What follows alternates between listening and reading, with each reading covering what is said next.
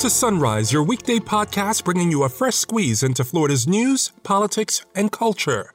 I'm your host, Tramel Gomes. At the Capitol, Naples Republican Kathleen Passidomo gets tapped to become Florida's next Senate President. Members, thank you so much for placing your trust in me to lead this chamber. I'm honored, humbled, and for me, almost speechless. Christmas could be saved by Florida, according to Governor Ron DeSantis. Because ships are sitting off the coast somewhere else, and they can be rerouted here, and we can get all those shelves stocked, then we want to be a part of that solution. So Florida is the way. And there is a push to change Florida's current law, which restricts certain individuals from getting compensation after a wrongful conviction. We're the only state in the entire country that has a compensation law that makes someone ineligible for compensation where they're wrongfully convicted, where they had an unrelated prior felony. Today's Sunrise interview is with Republican Representative Tracy Koster and Seth Miller, Executive Director of the Innocence Project of Florida, as they talk about their joint efforts to change Florida's exoneree compensation law. Also, with 900 manatee deaths so far this year, Fresh Take Florida reporter Elise Elder joins us to talk about what the state plans to do about it. We've got all that, including other top stories trending around the state and Capitol, plus we have your calendar of political events and more. But first, a word from our sponsor. You're listening to the Sunrise Podcast from Florida Politics. Following is a paid political advertisement paid for by Florida Education Champions. Online sports betting. It's legal and it's coming to Florida. With passage of our amendment next year, any tax revenues collected are required to supplement the Florida Educational Enhancement Trust Fund. Hundreds of millions of dollars in new revenue for students and teachers, with more choices and competition for Florida consumers. Be a champion today. Learn more and request your petition at floridaeducationchampions.com. And now the top stories on Sunrise for Wednesday, October 20th. Today's National Chicken and Waffles Day. Who knew? It's National Youth Confidence Day, where you can inspire today's youth for tomorrow's success, and it's Support Your Local Chamber of Commerce Day. On this day in 1964, former U.S. President Herbert Hoover died in New York City. Attorney General Janet Reno warned the TV industry to limit the violence in their programs. That happened in 1993. And in 1994, the website whitehouse.gov was launched. It was a celebratory occasion in the Florida Senate in honor of newly elected Senate President-designate Kathleen Passidomo. As we all know, Senator Passidomo is a strong conservative. She's a defender of the taxpayer. She believes in limited government. That's Republican Senator Gail Harrell paying tribute to Passidomo. Current Senate President Wilton Simpson, who will remain on the job for a year, also shared stories about working with his colleague. She cares about the needs of others.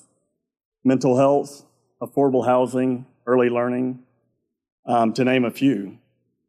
She has an incredible work ethic from dusk to dawn, as we say, and as a majority leader, and Kathleen was our majority leader under President Galvano, you have to learn which senators can you call at 2 a.m., 1 a.m., and which ones do you start calling at 5 a.m. to get something completed, right?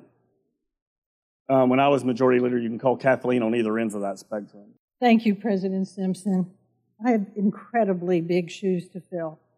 You have been leading this chamber with heart, conscience, a steady hand, mixed in with your special brand of humor and humility.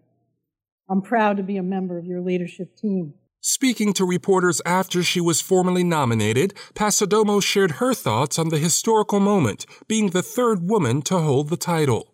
And I'm looking forward to working with everybody, but I'm not doing it just because I'm a woman.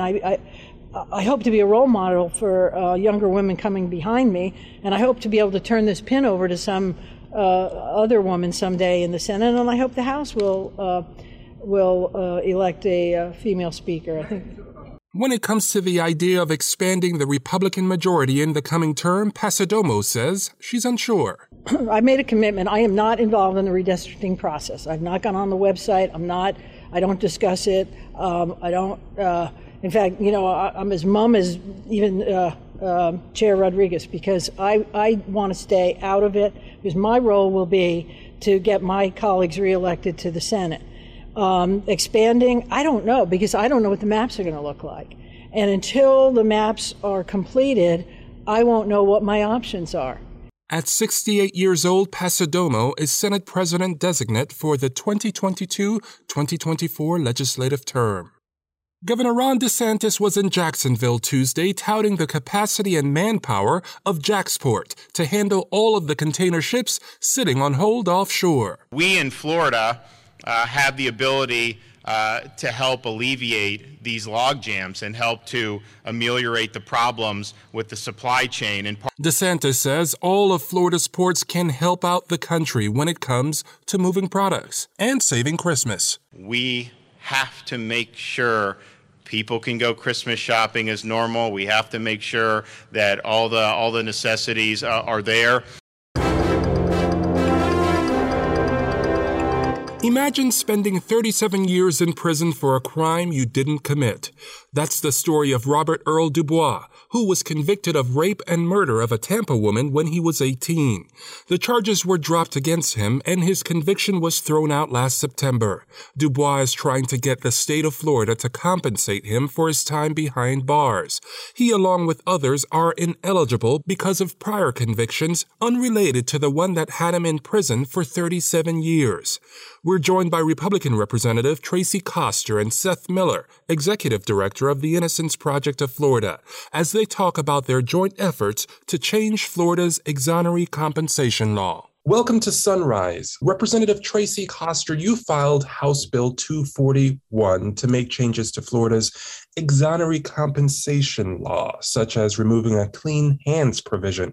What does that mean, and what are the changes that you're hoping to see? Sure. So, I'm really excited to work on this great bipartisan issue. It's an opportunity to work on something that's really not politics, but dealing with people's lives. And this clean hands provision is a really important part of the bill. And what it does is it removes the bar for an exoneree to seek compensation based on a prior criminal conviction. So under the current law, if an exoneree had more than one prior felony, they would no longer be eligible for compensation. And this bill would remove that bar to allow for compensation for people that are wrongfully convicted of a separate crime. Why hasn't this issue gained traction so far? I understand there have been several tries at getting this change to go forward. Yeah, so I can't speak to what's happened prior to my time here in the legislature, obviously. And, last session, I know the bill was filed and it was an issue that I was interested in and interested in learning more about. But, it wasn't the right bill at the right time. I can't speak to all of the intricacies, and maybe Seth can provide some further historical perspective.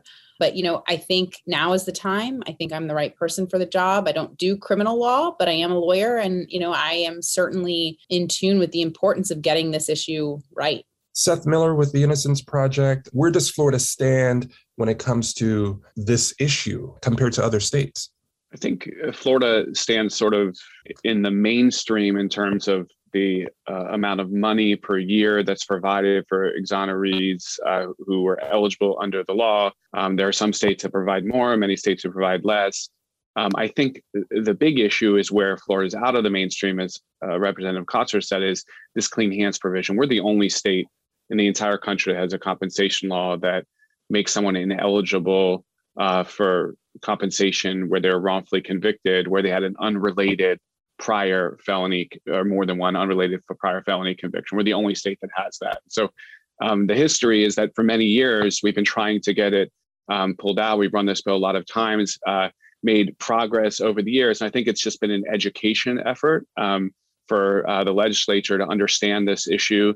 And we've done a pretty good job of that. So I'm thrilled, to have Representative Koster's leadership in the House this year to hopefully take us over the finish line this year. And we're just excited to have the opportunity to be able to fix this problem. And I understand you also have a Senate sponsor that just came on. Tell us about that. Yeah, we have Senator Perry is representing or repping this bill in the Senate. And so we have two great sponsors who I think are committed to this issue and really are hopefully be able to take us over the finish line this year. We're excited for it. What does a person have to do to file a claim? What's the current process for those who don't know about this issue? What do they have to do to ultimately get compensation? Well, the statute provides a process where someone has to actually file a petition for compensation in the court where they were originally convicted and sentenced on the crime that they've been exonerated on. And so they have to do that within really a short period, within 90 days. So that leads to one of the other problems with the bill is that it counts that 90 days from the date that someone's conviction was vacated, which doesn't really match the process that it takes to get someone exonerated. Because sometimes, the person is exonerated on the day their conviction is vacated and everything works out okay. We get the petition filed on time. But for others, they're back in court. The state might take some time to decide whether to drop the charges. They may take more than 90 days, maybe even a year. And that would mean that their case is not resolved at the time their time for filing compensation expires. And so one of the things that we're looking to fix in this law is to, one, run that time from when the case is actually resolved, when they're actually exonerated, which makes more sense, and also make it a 2-year time period so that it really gives someone sufficient time to get a lawyer to help them with this filing, because it is a legal proceeding and they do need representation in order to get it done. Representative Koster, what stories have you heard of those who are really trying to go through this process? Sure. So, we've all heard the stories of the horrific stories of these people spending the bulk of their lives incarcerated for something they didn't do. I know everybody's familiar with Mr. Dubois from Tampa and his story. And, quite frankly, until I started learning about the issue through my role in the legislature, I was ignorant. And I'm really excited now to use my role in the legislature to try to do good and do right. The number one thing that we need to do as a state when we're, involved in the justice system is we need to get it right. And, like all systems, on the rare occasions when we don't get it right, we need to make it right.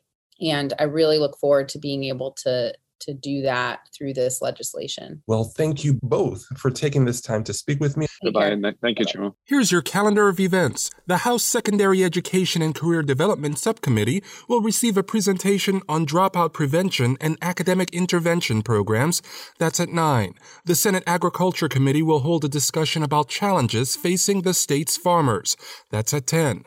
The House Local Administration and Veterans Affairs Subcommittee will receive a presentation from the Department of Veterans Affairs about mental health and suicide prevention services. That's at 11. Both congressional maps and legislative maps are being reviewed in 2 separate House committees at the same time at 1 p.m. The House Government Operations Subcommittee will consider a proposal filed by Representative Tracy Davis that would create a public records exemption for the names of people who win lottery prizes of $250,000 or more. That's at 4. Beyond the Capitol, the State Board of Education is scheduled to meet in Central Florida. The Florida Department of Agriculture and Consumer Services will hold an online farm-to-school conference that is part of an initiative to increase the use of local food in schools. The Florida Commission on Offender Review will meet to review parole issues, and the South Florida Water Management District will hold a workshop about a plan to address sea level rise and flood resiliency. More than 900 manatees have died so far this year, and state officials are figuring out how to stop the problem.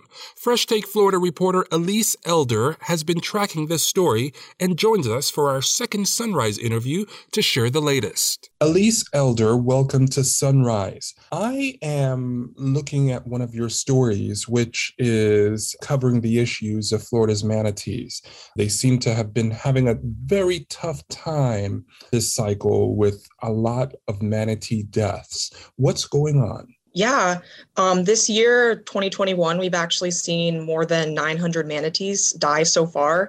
And it's actually concerning because it's coming in the winter months where they come to escape to the springs where they feed on seagrasses.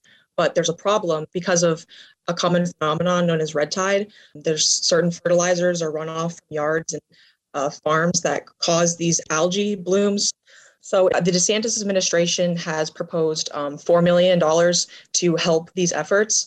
A lot of the funding is actually going to acute care networks where they are actually helping the current disease manatees that are suffering at the moment. So we hear of this proposal by the DeSantis administration of $4 million. What else is there to help solve this crisis? The FWC is proposing that they spend an additional $7 million in the legislative budget of 2022, which will go to restoring these seagrasses in the springs where the manatees come in the winter months to the warmer waters.